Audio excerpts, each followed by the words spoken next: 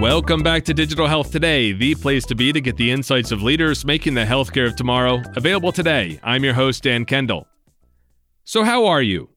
Are you tired of the bad news in the headlines? Fed up with the sheltering in place? Ready to begin thinking about the future, or maybe just getting a little bit of good news? If you answered yes to any of those questions, this episode is for you. I've got a great guest who's going to put a spotlight on some of the tremendous progress that's being made in healthcare systems as we implement new and better ways to care for our communities. But before we get to that, I want to pass along 2 recommendations of things that are virtually 100% guaranteed to make you smile. Both of these are YouTube channels, and you can find the links to these in the show notes of this episode. First up is TV sensation John Krasinski and his YouTube channel entitled Some Good News. If you haven't seen this yet, you have to check it out. He's best known for his role as Jim in The Office, but in real life, John Krasinski is racking up millions of views by spending time in his home office producing a show that's making people smile, laugh, and cry tears of joy. Or maybe that's just me. I'll tell you what, take a look at episode 3 and see if you can avoid getting a little misty-eyed as he pays tribute to healthcare workers as only a true Bostonian can. He has 4 episodes out now, and in the show notes, I'll link to just the 3rd one. You can subscribe to the channel for more. Be sure to check out his 2nd episode, too, if you're a fan of the Broadway show Hamilton. I won't spoil the surprise for you, but right around the 8 or 9 minute mark, some great things happen. The second good news pick-me-up I have for you doesn't come from Hollywood. It doesn't come with a TV celebrity and a professional production crew. In fact, critics lovingly describe it as meticulously underproduced. This recommendation is to check out the new show by the one and only Eugene Borukhovich of YourCoach.Health and the hilarious and charming Jim Joyce of Health Beacon. See these guys in their natural habitats and their new YouTube show entitled Shot of Digital Health Therapy. I tell you, these guys are spreading some light into the world, and their next episode is going to be turbocharged as they invite Lisa Suennen onto the program. Again, you can find the link in the show notes of this episode. You can also find them on the Twitters at Jimbo Joyce and at Health Eugene. So those YouTube shows are going to help you feel a bit more optimistic, and I think today's guest is going to make you feel the same thing. There's a lot of uncertainty in the world right now, but one thing that we definitely know is that at some stage, this COVID-19 crisis is going to be behind us. Regardless of what mistakes are made and what gets done right, eventually, we will have moved past this and we'll need to focus on the work we need to do in our new normal, whatever that looks like. Which led me to ponder 2 key questions. The first one is, based on the information that's available, what decisions can we make today to make a positive impact? And the second one is, based on where we know we need to go, what can we do now to drive better decisions and prepare for the next challenge or obstacle? These are 2 of the questions I unpacked today in this episode. With me in our virtual studio is Dr. Zeina Khayat. Zeina is the future strategist with SE Health. SE Health was formerly known as St. Elizabeth Healthcare, which is a digital and social impact enterprise based outside Toronto. SE Health has a major focus on creating a better future for aging adults in their homes and in their communities. Zeina is faculty at Singularity University's Exponential Medicine stream, adjunct faculty in the Health Sector Strategy stream at Rotman School of Management at the University of Toronto, and the author of a new book entitled The Future of Aging. Zeina, thanks so much for joining me. Welcome to the program. Thanks for having me. Before we jump into the questions, I just want to remind listeners to please subscribe to this podcast. You can find more episodes like this on your favorite podcast player and on our website, digitalhealthtoday.com. You can find us on our second home as well, along with hundreds of other episodes on Health Podcast Network, which you can find at healthpodcastnetwork.com. Zeina, you're a future strategist. I love that title, and I have to admit you're the first person to come onto the show with the title of future strategist. I also have to admit, I really don't know what a future strategist does. So can we just start there? Can you start off by explaining what a future strategist does? So I'll tell you one thing, what it doesn't mean, but I often get introduced is a futurist.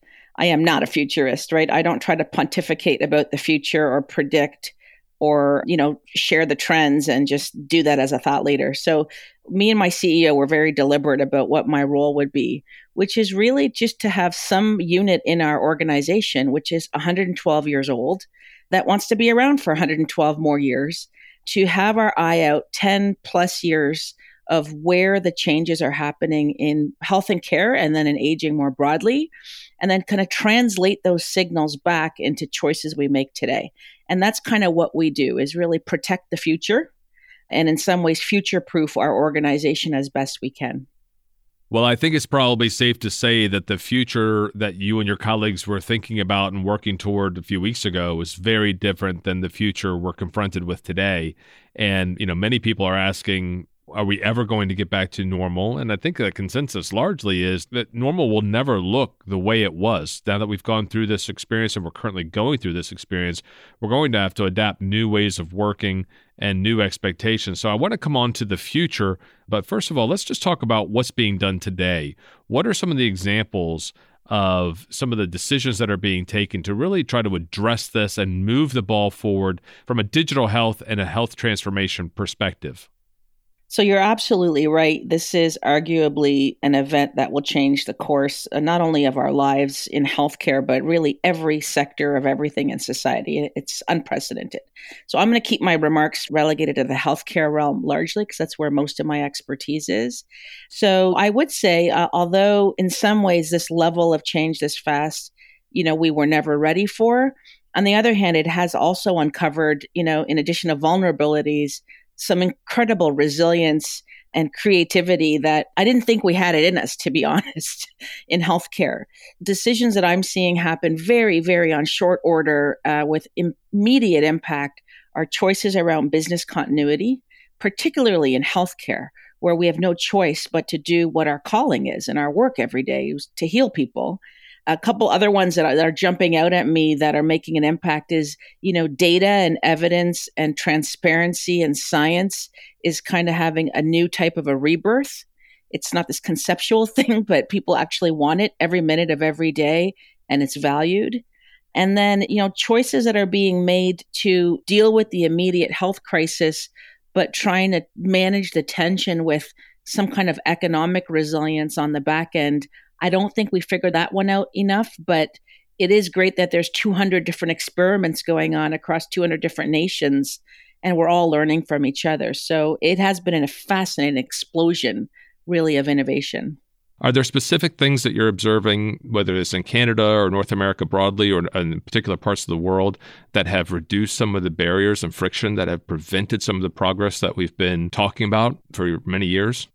Yeah, so there's a lot of sayings out there right now that, more has happened in days than has happened in decades in terms of healthcare innovation. I think this is particularly around digital and challenging the constraints that have been around for 150 years of modern medicine, constraints around time, distance, and space. So the rule books are ripped up. The barriers to innovation that we've toiled against for 10, 15, 20 years, they've been smashed. Wisdom that we've had for a while now seems like a relic from a different era. And that's because it doesn't work anymore in the crisis. So in particular, I call three things that I've seen happen. More has happened in days or moments even than decades before. Absolutely digital as an alternative channel or virtual for delivering care services.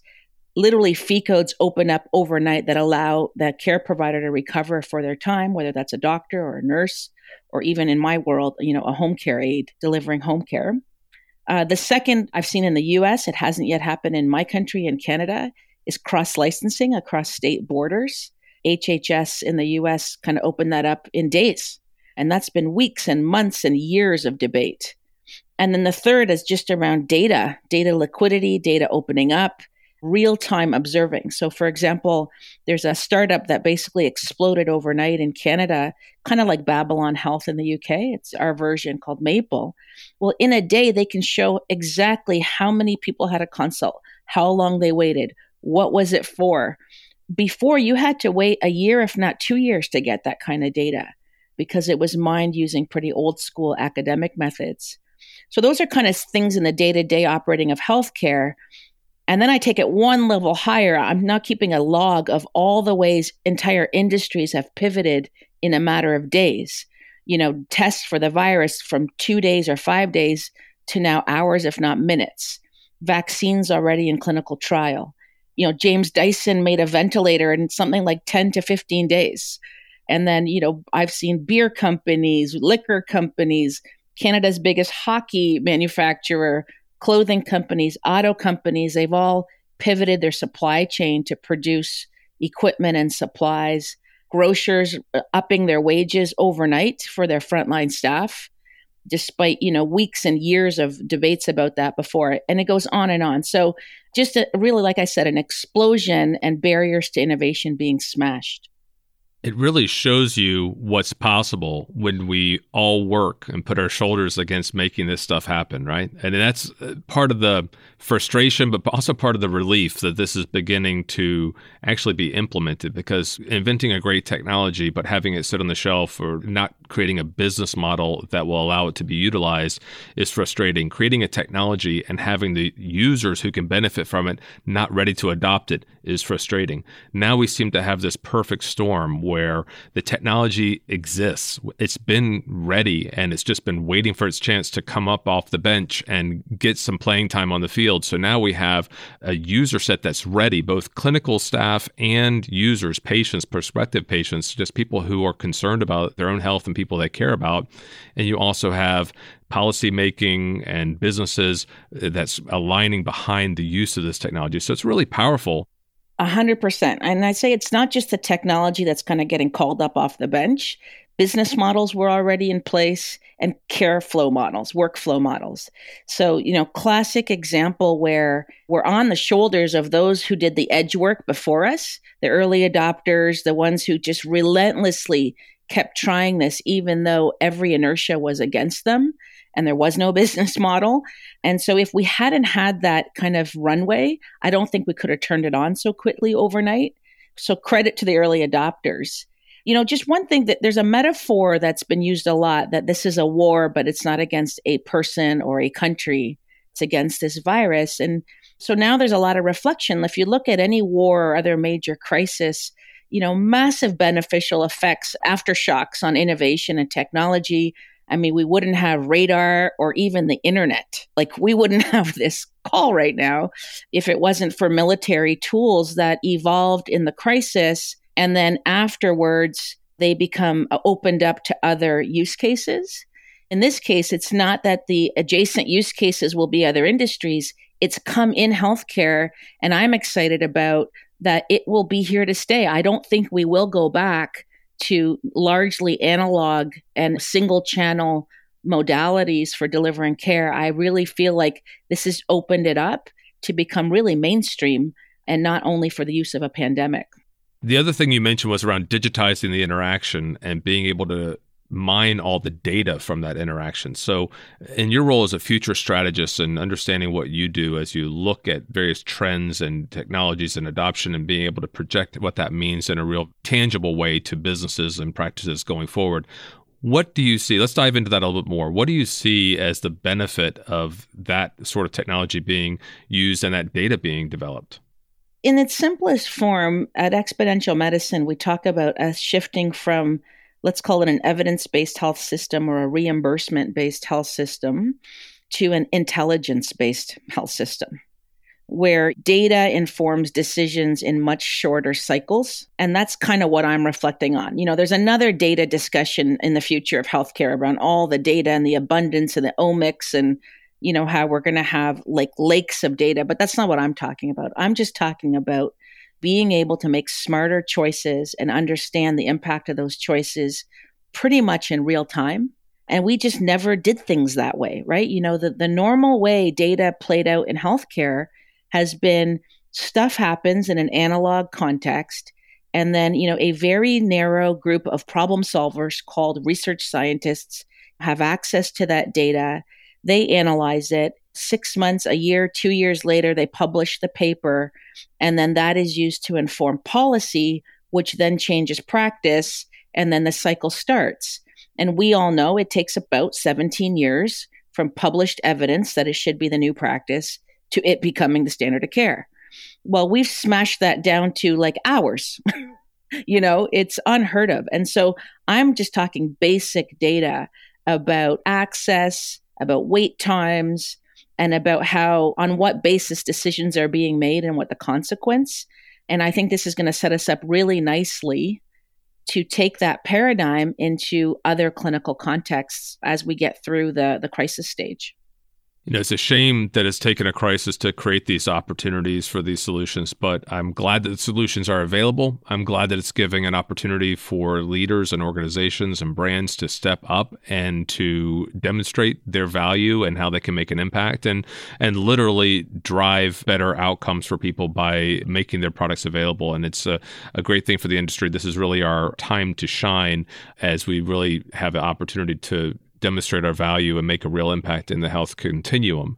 The other question that I mentioned at the top of the program is, what can we do now that will drive better decisions and prepare for the next challenge or the next obstacle? Because at some stage, hopefully sooner rather than later, this will be in our rearview mirror and we'll be able to do a post-mortem on what happened right, what happened wrong.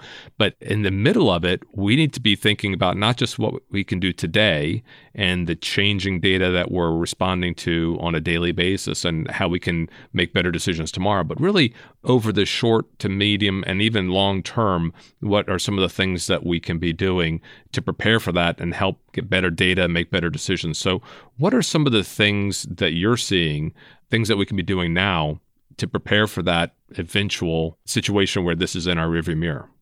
So I don't think there's a debate that life will not return to normal. And we will not go back to working exactly the same ways we did before. I mean, everywhere, but I think definitely in healthcare. And it would be a failure if we were to do so. So what do you do about it? It's been fascinating for me because us who do strategic foresight, again, we have methodologies that are on the 5-10 year plus horizon. So you can make bets today that are going to set you up well for later. We're now pivoting our methods to do that in a crisis context. So I'm now doing strategic foresight for 3 to 6 months from now, which is a new methodology for me.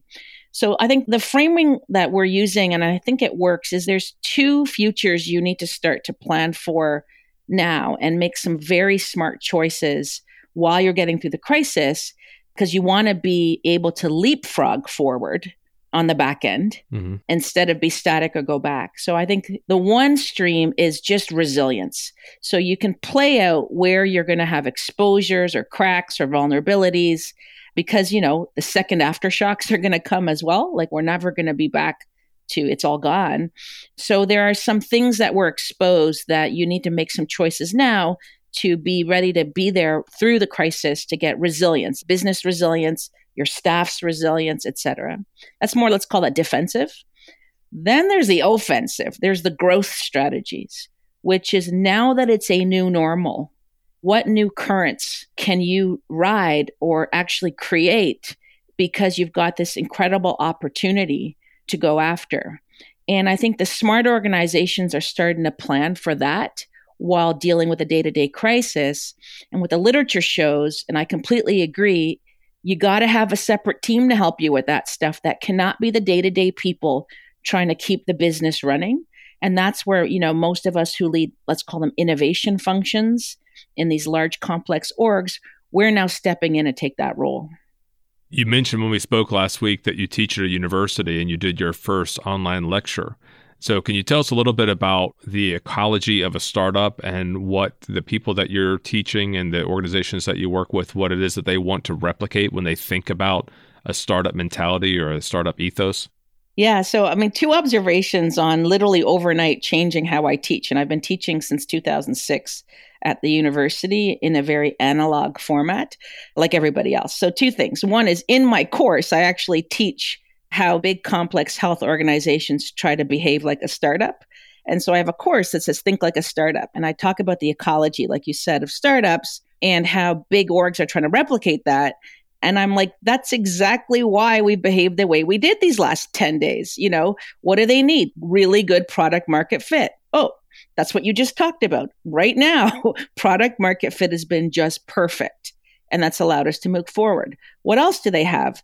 Massive pressure. They have this one metric called the burn rate, and they know the cash in the bank, and they know exactly what day they won't make payroll. That's a lot of fire under your butt to be very ruthlessly focused on results and nothing else. And that's exactly what these large, complex systems have been able to do in a very short order. So there's just a lot of parallels. I say now the health system behaved like a startup for 3 weeks at full scale. So that's like fascinating for me to observe.